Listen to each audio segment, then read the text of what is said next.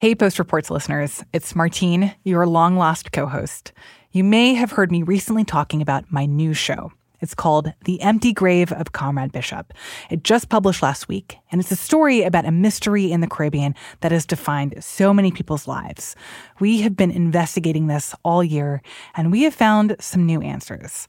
I'm so excited for you to hear this, so I wanted to share the first and second episode with you here in the Post Reports feed. If you want to hear more, we will put a link in our show notes where you can find the show and follow it or subscribe. The third episode is out now. Okay, here it is. Episode 1 of The Empty Grave of Comrade Bishop. You will hear episode 2 here tomorrow. Or, if you can't wait, you can find it now by following my show wherever you listen to podcasts. So I just want to ask, to be clear. Sure. Did you ever see the body of Maurice Bishop? No. You're sure? Absolutely. Did you see Maurice Bishop's body? No, I didn't see his body. Not at the fort? Not at all. Did you see the bodies of anyone else who... I didn't see the bodies of anyone else. Do you remember speaking with any of the people who were involved in looking for Maurice Bishop's remains? None.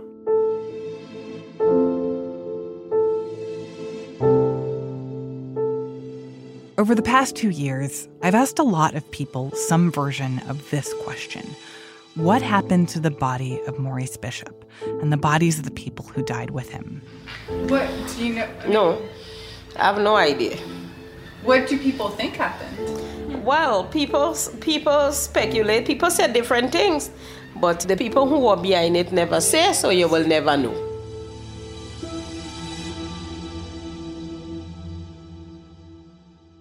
Going around and asking people about human remains is not usually my thing. Some people listening to this podcast might know me from my day job. I host a daily news podcast at the Washington Post, which is to say, I don't specialize in crime reporting. I'm certainly not a true crime junkie. I mean, I can't even watch CSI without it giving me bad dreams. But then, a few years back, I learned about this mystery on the Caribbean island of Grenada. 40 years ago, Maurice Bishop, the country's beloved prime minister, was executed, along with 7 other people. And to this day, no one can say what happened to their remains. Since I first heard about this mystery, I haven't been able to shake it. So I've been asking questions. At this point, I've interviewed more than 100 people. People who witnessed the killings, people who were convicted of the murders, and others who, for reasons I'll explain later, also have a connection to all this. Soldiers, diplomats, intelligence officers, even a member of the U.S. Congress. Can I ask, what do you think happened to the bodies? If you had to guess, where do you think they are? I don't know. I mean, I really don't know. I have no idea. I can't even put 2 and 2 together on this. And these questions I've been asking have led to some strange conversations. No, the U.S. Navy is not in the body snatching business. I can assure you of that.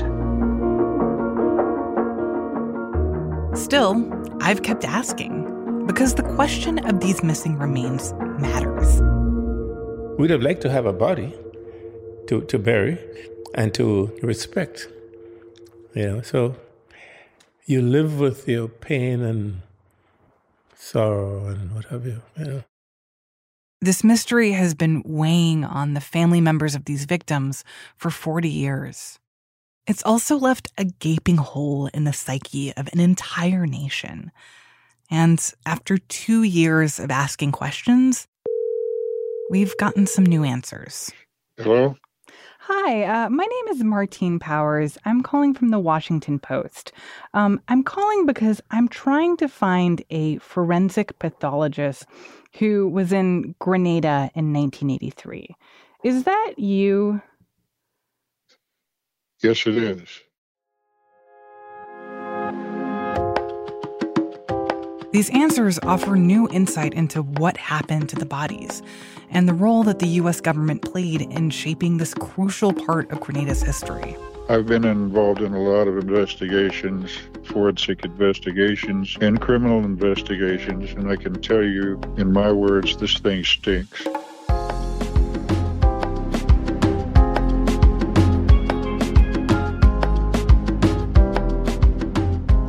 From the Washington Post, I'm Martine Powers, and this is The Empty Grave of Comrade Bishop.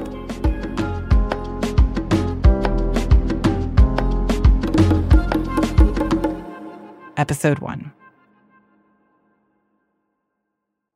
Before we get any further, I should tell you how this all started. 6 years ago, I got a phone call from my parents that every 20-something dreads. Martz, we are moving to a new place, we are selling our house, and you need to come pick up all your books and stuff that you've left here for the last decade. Well, that is not accurate, because it's that makes it sound like it was a spur-of-the-moment decision, which it absolutely was not. That is my mom, Francine.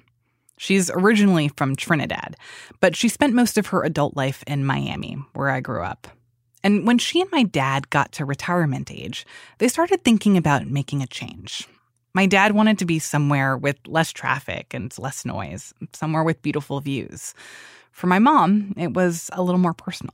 I was sort of tired of living in a foreign country, trying to sort of simulate Caribbean life while living in America. I wanted to get back to my own Caribbean roots. I really, quite honestly, wanted to deal with my own Caribbean people. So my parents decided to relocate to the island of Grenada, this former British colony right at the bottom of the Caribbean where they had some old friends. This island is stunning. Mangoes and cocoa and nutmeg just grow on trees on the side of the road. The beaches have the bluest, clearest water I have ever seen in my life. And when it gets dark out, it's so tranquil. There's just the sound of the breeze and these little frogs that come out at night and chorus all over the island. They're so loud that I can hear them through the phone when I'm talking with my parents. Right. Because we had reached retirement age, and I always wanted to be back in the Caribbean. I really... Hold a second for me. Joe, Martin is recording something with me. So could you not do the bottle, please? I share all this with you, including my dad scraping the last bit of horseradish out of a glass jar, because it wasn't until my parents moved to Grenada that I started to learn more about the history of this country. And as part of that, I learned about this radical young lawyer named Maurice Bishop. In the late 1970s, when he was just 34 years old, Bishop led a revolution in Grenada. He overthrew a dictator. He became the prime minister, and he governed for 4 years. I learned about how this prime minister was adored by Grenadian people. Some of them knew him as Comrade Bishop.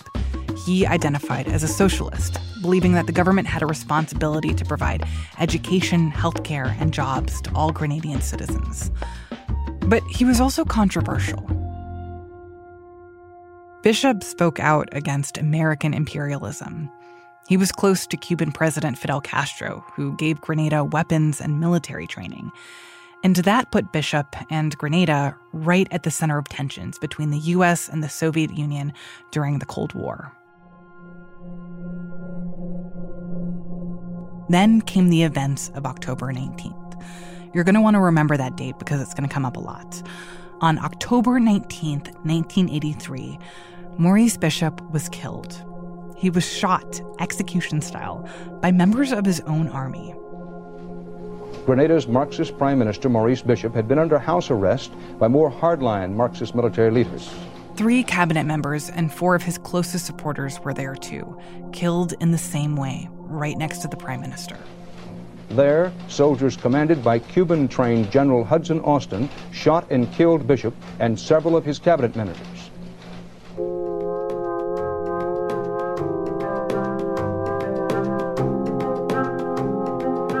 Let me just underline here. The executions took place in the courtyard of a military fort in the heart of Grenada's capital, in broad daylight. Plenty of witnesses saw it happen. Even more heard it happen. Everybody knew who did it. 17 people were ultimately convicted, some for planning the murders and others for carrying them out. They spent more than 2 decades in prison. So there's no question of how this group of people died. And that's part of what makes this all so strange. Because shortly after the executions took place, this fact became clear. The remains of Prime Minister Maurice Bishop and his 7 allies were missing. And like I said before, 40 years later, their remains still have not been recovered. Their families have never been able to bury them or hold a proper funeral. The people who went to prison for their murders say that they don't know what ultimately happened to the bodies. And here's another thing you need to know. 6 days after the executions, the United States launched an invasion of Grenada. I'll explain more about that in just a second, but that's all to say, these bodies went missing during what was almost certainly the most chaotic and frightening week in Grenada's history. The bodies of all 8 people who were executed are unaccounted for, 7 men and 1 woman. And the question of the whereabouts of these bodies has haunted Grenada to this day. The more I learned about all this, the more questions I had, and I wanted to get some answers. My mom warned me that this wouldn't be easy. By and large, Martha, a lot of people don't talk about it. A lot of people don't talk about all that, you know. She wasn't wrong. There are a lot of people who don't like to discuss this. But even more people do talk about it. They talk about it a lot.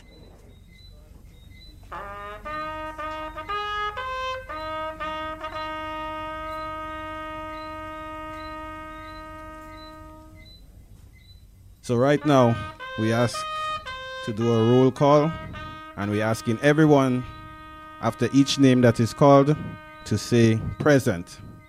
And in the meantime... Last year, around October 19th, 2022, I was in Grenada.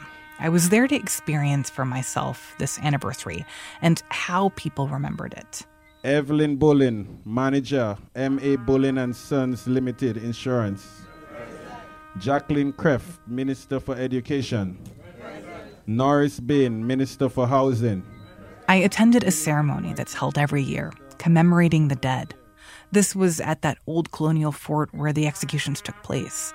I stood right at the site where these people were killed. As we continue to request for any information, everyone who knows about the bodies of our loved ones, please come forward. And to me, one of the most revealing parts of that visit happened when I was just at my parents' house. It was Friday night, 8 o'clock. The frogs were chorusing outside. My mom was sitting on the couch watching TV with the volume about 30% too loud. She had the local news on. And then this program started.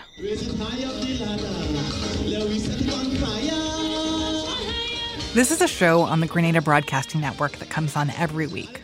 Good evening, everyone, and welcome to We Culture for another Friday, the 21st day of October 2022.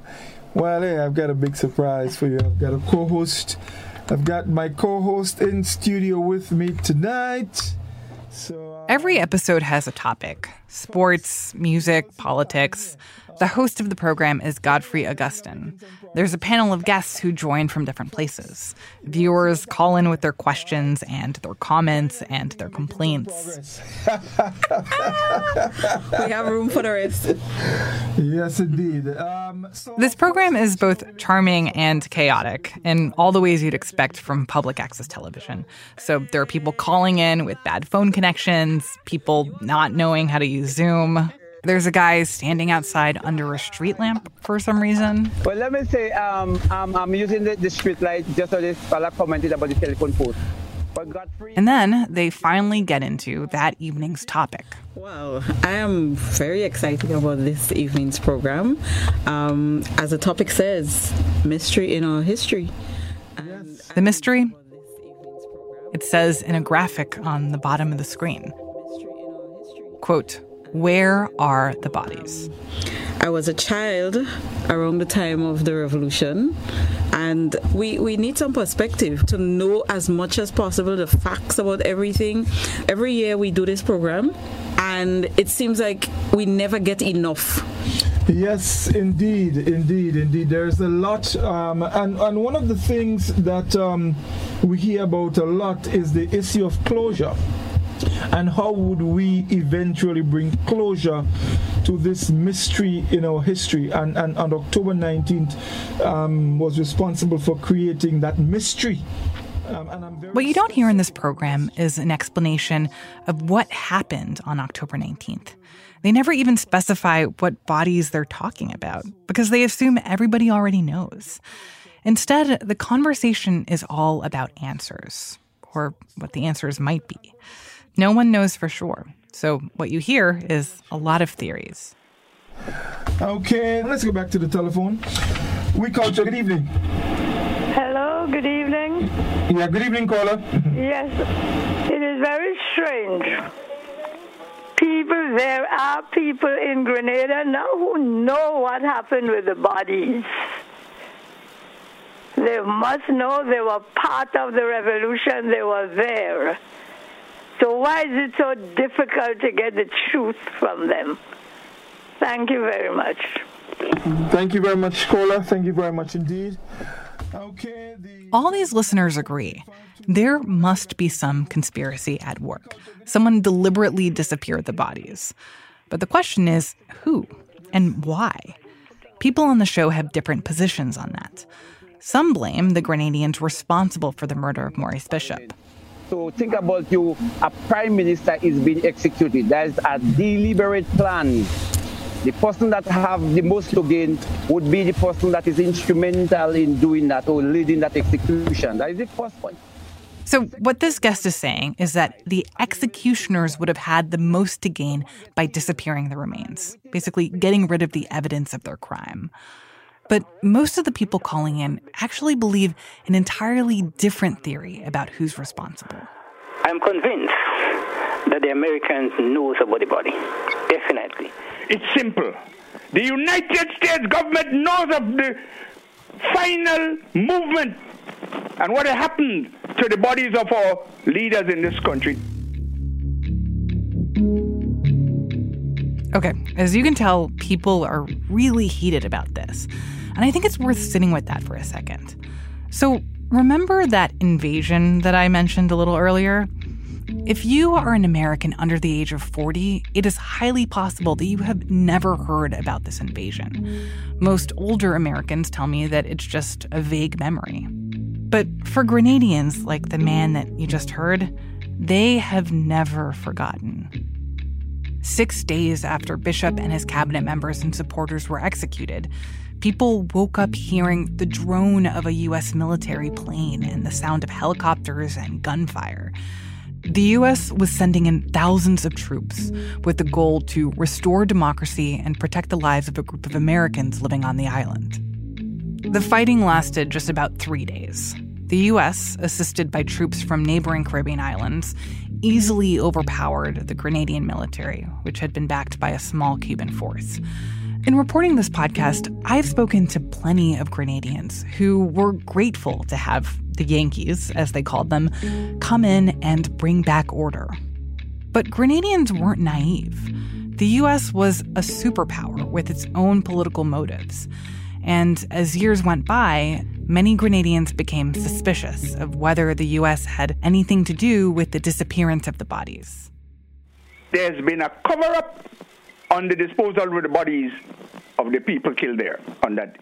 And that's why you're hearing the people on this TV show get so worked up about this. The bodies were not buried here at all, but they were taken by the U.S. to some place that nobody knew.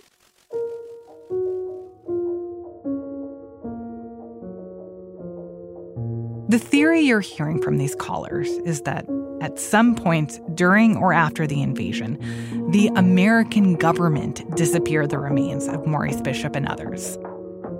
The specifics of these allegations range pretty widely. Some people think American troops buried these remains in secret somewhere on the island. Some believe that the U.S. had them quietly cremated or thrown into the ocean. Some even think that the remains of Maurice Bishop and the others were brought back to the U.S. for testing, like still sitting in some lab in Washington or something. But why would the U.S. do something like that? Hide the remains of a prime minister? That was my question the first time I heard these theories. And Grenadians have an answer because of what Maurice Bishop represented. In fact, tampered with, and I believe it was a deliberate attempt by the United States government at the time to not have any kind of inkling that a revolution occurred in Grenada, in which you had this man here and this cabinet who were all martyrs. Yeah? Somebody knows.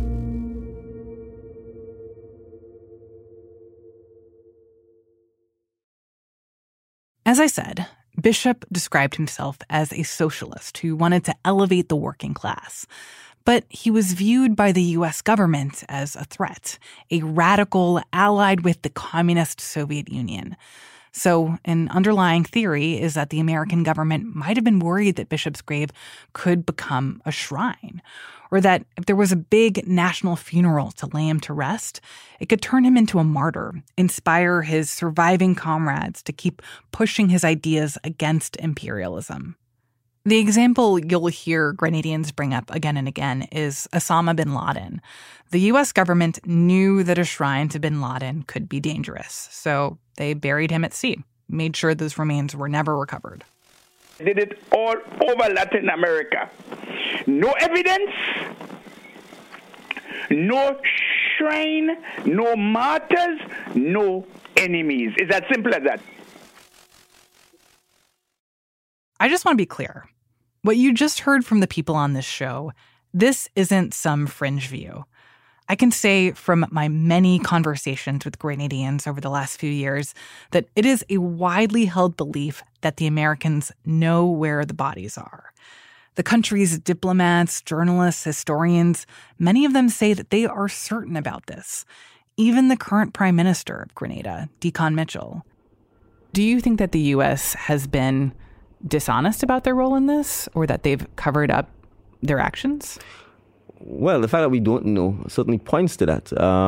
We have to be real. Grenada is a dot compared to the U.S. If you got here in 6 days after the execution of Morris and so on, and if you were able to relatively take control of the island, I think you probably would have some influence as to what would have happened and where the bodies were. So I certainly think they know.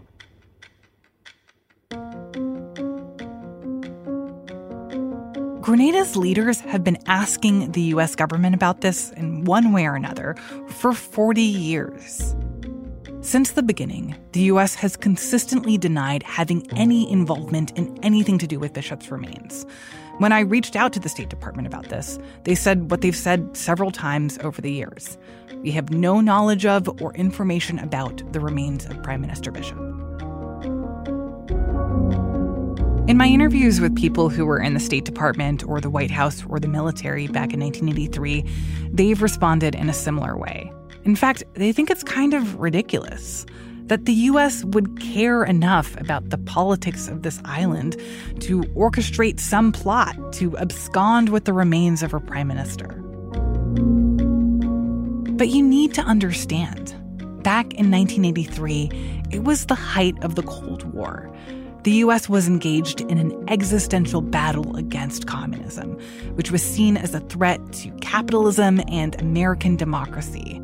Ronald Reagan was in his first term as president of the United States, and he did care about Grenada. He cared a great deal. Grenada, we were told, was a friendly island paradise for tourism. Well, it wasn't. And as you'll hear after the break, Reagan was willing to sacrifice American lives, international credibility, and a massive amount of money to influence the future of this place. We got there just in time. We'll be right back.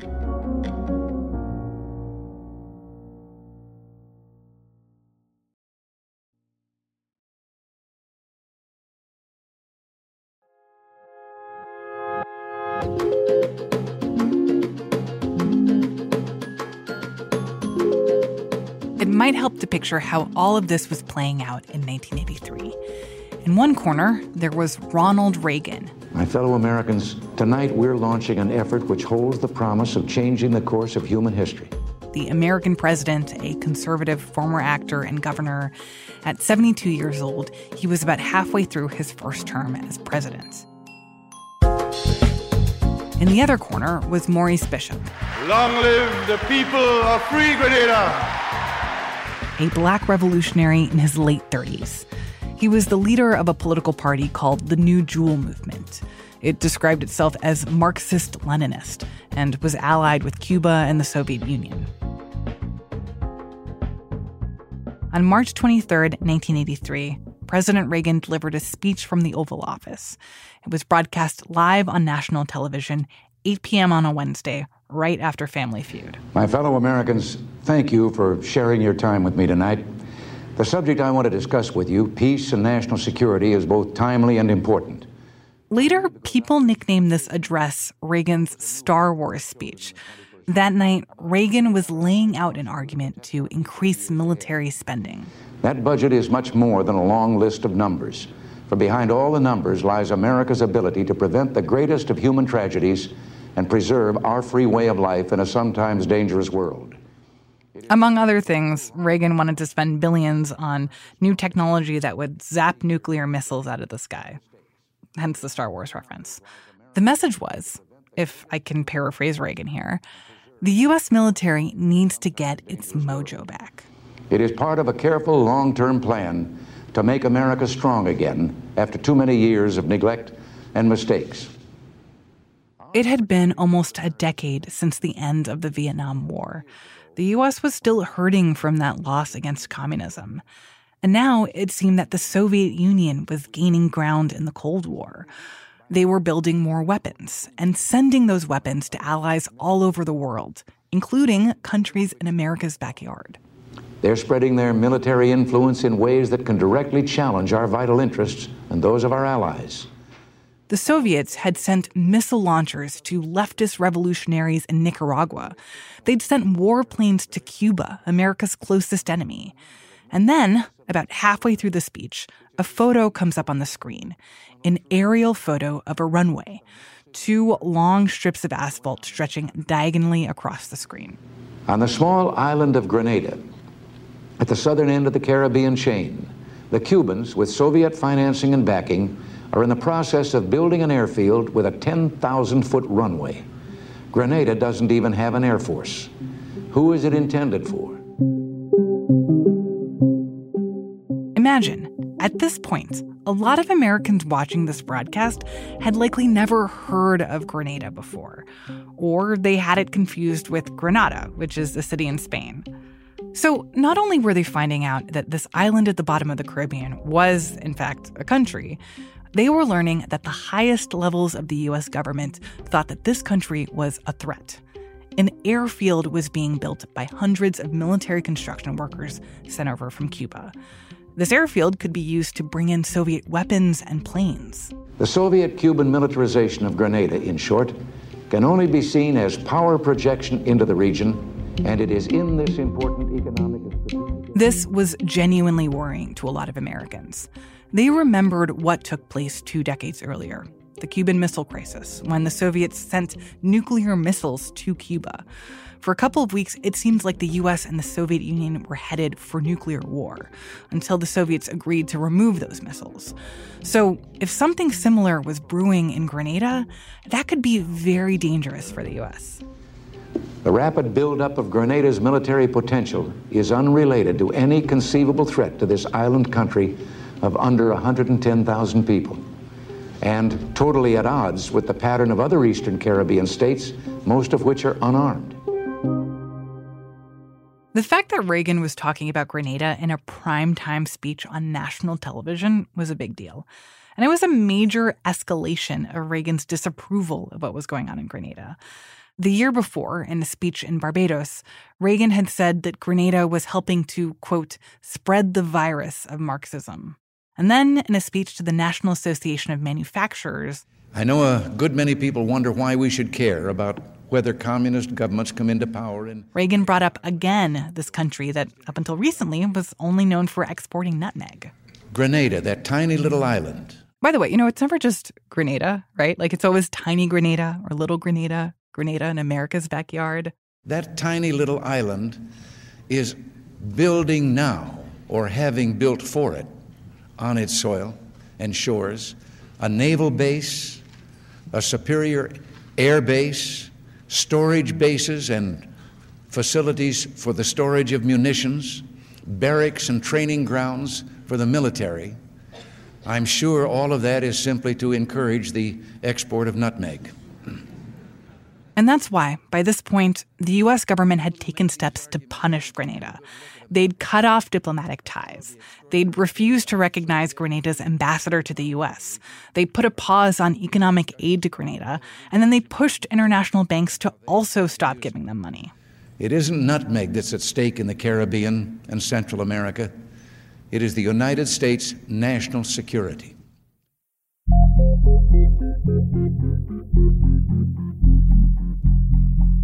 Of course, this rhetoric from Reagan wasn't just for Americans. Prime Minister Maurice Bishop was hearing this message too. I asked somebody in Bishop's government about how it felt to be on the receiving end of all this. We're very small. How could we possibly pose a threat? But what about the airport? What about the airport? Don Rojas served as Bishop's press secretary during this period, and Don remembers feeling outraged. The airport was being built for civilian purposes only, all right? And it proved to be the case, all right? They claimed that we were also building submarine bases in Grenada. There's absolutely no evidence of that. We in Grenada were the victims of disinformation 40 years ago, coming from the U.S. government. To many Grenadians, Reagan's statements seemed like direct threats. But at least in public, Bishop played it cool. His reaction was, all right, well, we'll fight those SOBs kind of thing. We'll take them on, small as we are. We will not compromise our dignity and our independence and our self-respect. That was his fighting response. And that was a way, of course, to also inspire us, those close to him, to stiffen our backs against this kind of pressure coming from the U.S. So he says Bishop came up with a strategy on how to deal with this pressure. They would make a visit to the U.S. for a kind of PR campaign, speak with influential groups, get out Grenada's side of the story, and hopefully get a meeting with Reagan, sit down face-to-face, president to prime minister for the very first time, and just talk things out, de-escalate.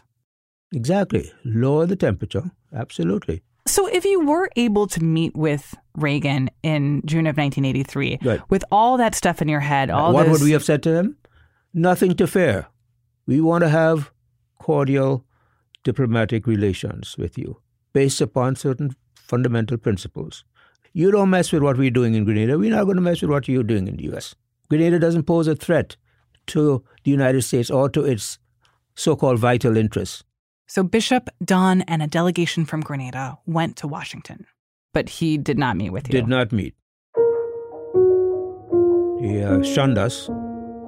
Even the Secretary of State, we said, all right, if we can't meet with the President, we meet with the Secretary of State. They also denied us a meeting.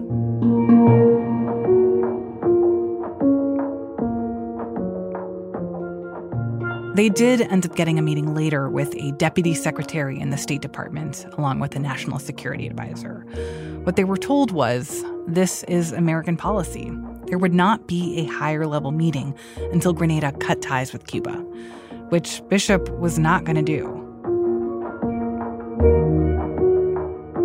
During this trip, the Grenadian contingent also went to New York City. And there, a lot of people wanted to get some FaceTime with the Prime Minister of Grenada. An event was set up where people could hear him speak. It was held in an auditorium at Hunter College on the Upper East Side of Manhattan. The event itself was completely sold out, standing room only, and there was an overflow into the street. So they had to put up loudspeakers outside there must have been several hundred people who could not get into the auditorium, waiting outside and listening to the speech. By the time Maurice Bishop took the mic in that auditorium, He was no longer in diplomacy mode. He was ready to throw some punches. Greetings from the free people of revolutionary Grenada.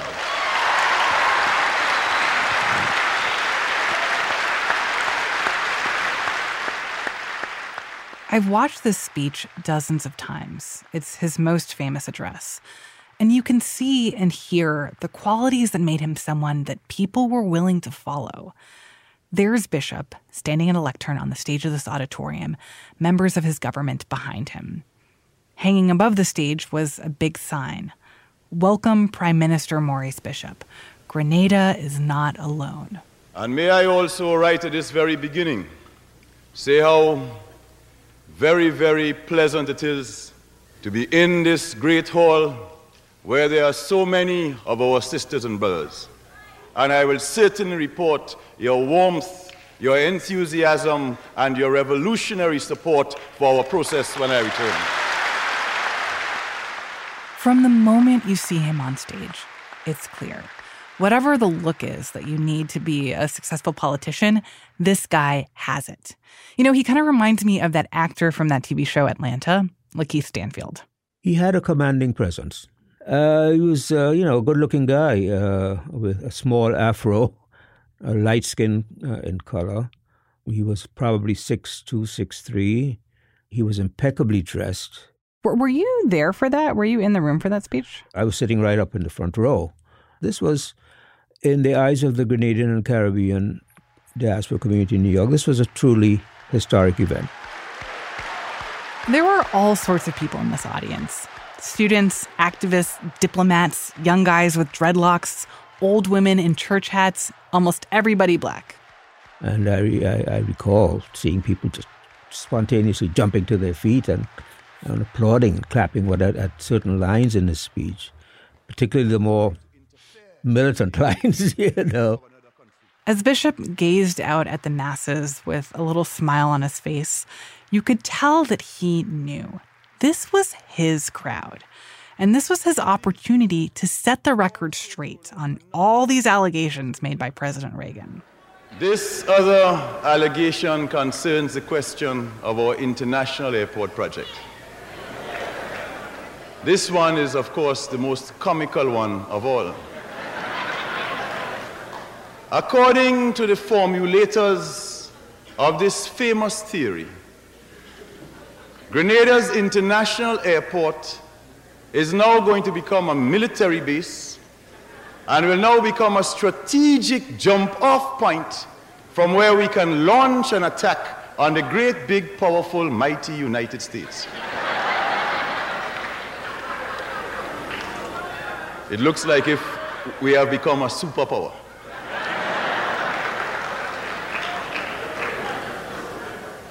But the reality of the airport, of course, is well known to all those who make those statements. This airport is an ancient dream of the people of our country. Bishop explained that Grenada needed to increase tourism. There was an existing airport, yes, but the runway there was too short for any aircraft bigger than a prop plane to land. And yes, as Reagan said, this new airport was double in size. But the standard required length worldwide for any international airport was 10,000 feet. They have produced manuals saying what length of strip is required if their planes are to land. So unless we born big and stupid, you can't expect us to put down a strip that planes that can carry people, normal jet planes, won't be able to use. Unless we born big and stupid. I love that line because it's how Caribbean people actually talk to each other. And therefore, what we want to do on the 13th of March itself is to open our international airport on that day. To have this room of people cheer like that for an airport, there is something else going on here. Because for the people in the audience, this wasn't about some big construction project. This was about Bishop, and it was about a revolution, a vision of what Black power could really look like. That revolution led by Bishop It happened in 1979, 4 years before this speech. And there's a lot to unpack, which we'll do more in the next episode. But what you need to know now was that the vast majority of Grenadians were the Black descendants of enslaved people. And they were still very poor, part of the legacy of colonialism. Unemployment, hunger, malnutrition, disease, illiteracy.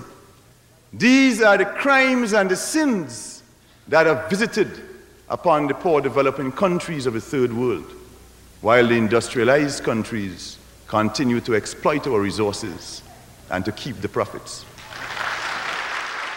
But since Bishop's new government had taken over, that was starting to change.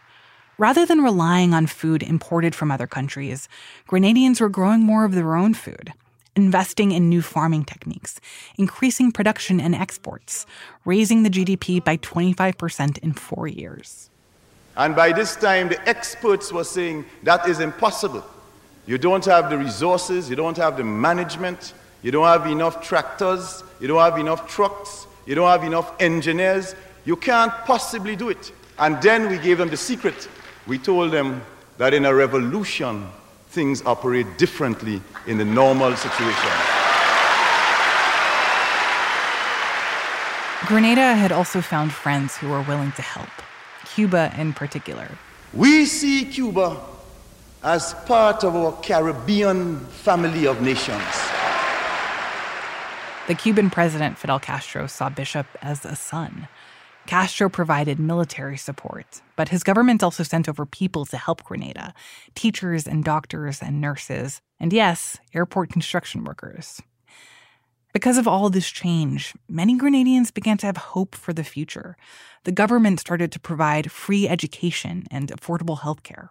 It wasn't socialist yet. It was developing. It was on a path towards socialism. Unemployment rates began to go down. Literacy went up. Poor people could now afford regular checkups with a doctor, which, as Bishop pointed out, was not the case in the U.S.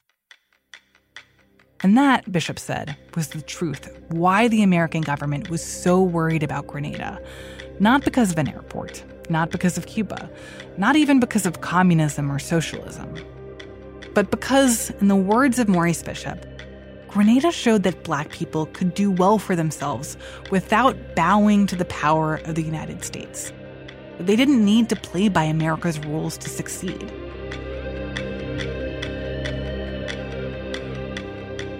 He really hammers this point home in this one part of the speech where he talks about what he calls a secret State Department file. Before I play this chunk for you, I should tell you that we asked the State Department's Office of the Historian if this report actually exists. They said they didn't have information on that question. We also requested it under the Freedom of Information Act. The estimated date when the State Department said they'd get back to us is January of 2025. So we're waiting. But Bishop describes this supposed file to the audience in great detail. There's an interesting one that we saw very recently in a secret report of the State Department. I want to tell you about that one, so you can reflect on that one. That secret report made this point, that Grenada is different to Cuba and Nicaragua.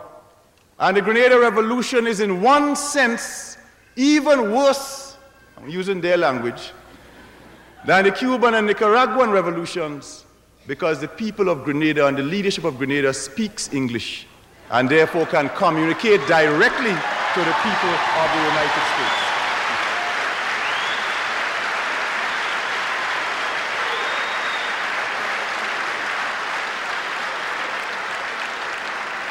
I can see from your applause, sisters and brothers, that you agree with the report. But I want to tell you what that same report also said, and said that also made us very dangerous. And that is that the people of Grenada and the leadership of Grenada are predominantly Black.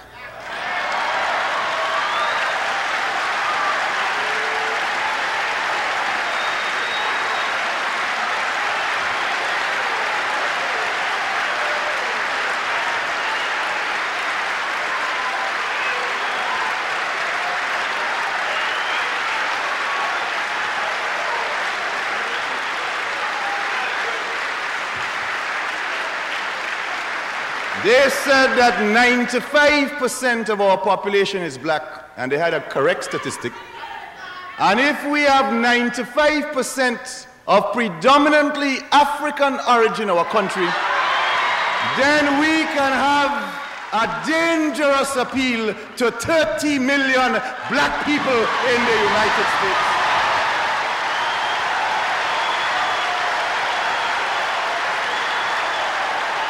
Bishop was tapping into something powerful. He was challenging centuries of white supremacy. He represented what it meant to be a black person striving for something more and demanding something more. It's why Grenada meant so much to so many black people in the Caribbean and in America and around the world. This embodiment of pride and success and power. This vision of what a black country could make for itself in a post-colonial world. They like to talk a lot about backyard and front yard and lake. Grenada ain't nobody backyard and ain't part of nobody lake.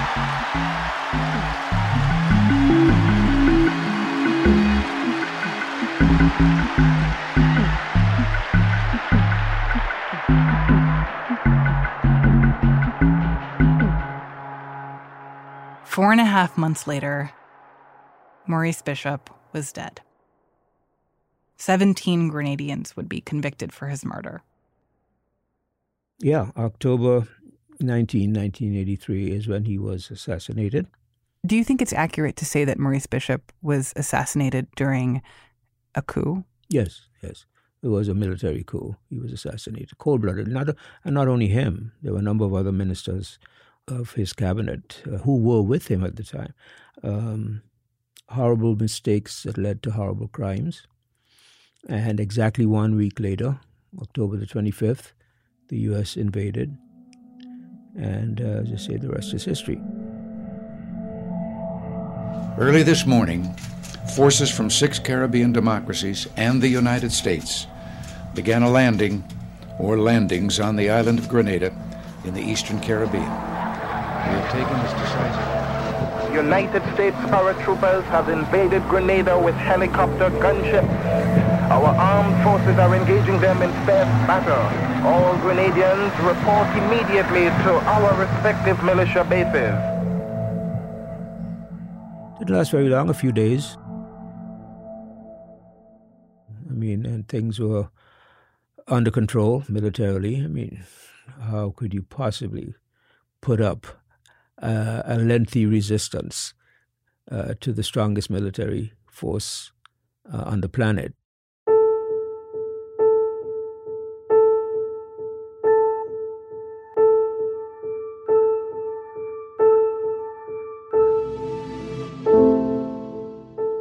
How soon did people realize, wait, these remains, nobody has them, nobody knows where they are? Yeah. It took a few weeks after things settled down. And I must say that the effort to find them and to bury them in a proper and respectful manner in Grenada is an effort that is ongoing. There is no burial ground anywhere in Grenada at the moment where you could say, well, this is where Maurice Bishop lies. How much do you think about those families that have been waiting for 40 years to get some answers? It must just be horribly painful for them. This is a question that will remain hanging without an answer. And I don't think that it is fair to the Bishop family, those that are still living, to all of Bishop's supporters in Grenada and around the world, and to the Grenadian people at large. I think this needs to be put to rest. And I hope it does. The time has come, in my view, for us to bring closure to this and to provide Bishop's life and legacy with a proper memorial. That the time has come. It's long overdue.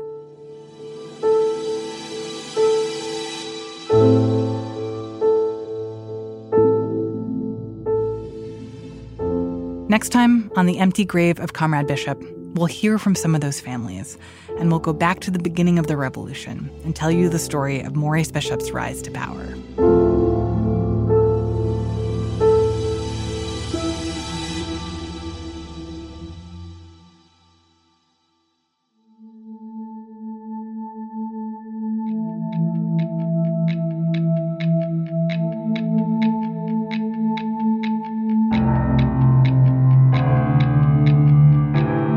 Episode 2 is available now, so please go listen. And when you do that, make sure that you're following The Empty Grave of Comrade Bishop on your podcast app so you get the alert when new episodes come out. This show was reported and produced by me, Martine Powers, along with Ted Muldoon and Brenny Svirnovsky. Our editors are Sarah Childress and Renita Jablonski. Fact-checking by Nicole Pasulka. Mixed editing by Theo Balcom. Our series theme and music is by Keshav Chandrarath Singh. Mixing, sound design, and additional music by Ted Muldoon. Our show art was designed by Lucy Nayland, project editing by Casey Shaper. Thank you to Nate Jones, the FOIA director at The Post, as well as Monica Campbell for research assistance for this episode. Also, a special thank you to Allison Michaels. The recording of Maurice Bishop's Hunter College speech is courtesy of Caribbean Insight Television. Additional archival tape courtesy of the Ronald Reagan Presidential Library and the Grenada Broadcasting Network. If you want to learn more about the history and reporting that you heard in this episode, check out the episode guide for this series. You can find it at washingtonpost.com/emptygrave. You'll also find a link to become a subscriber to the Washington Post. That is the best way to support the investigative reporting that you are hearing on this podcast. And later in the series, Post subscribers will have access to early episodes. So stay tuned for more on that. Thank you so much for listening to The Empty Grave of Comrade Bishop, and see you in episode 2.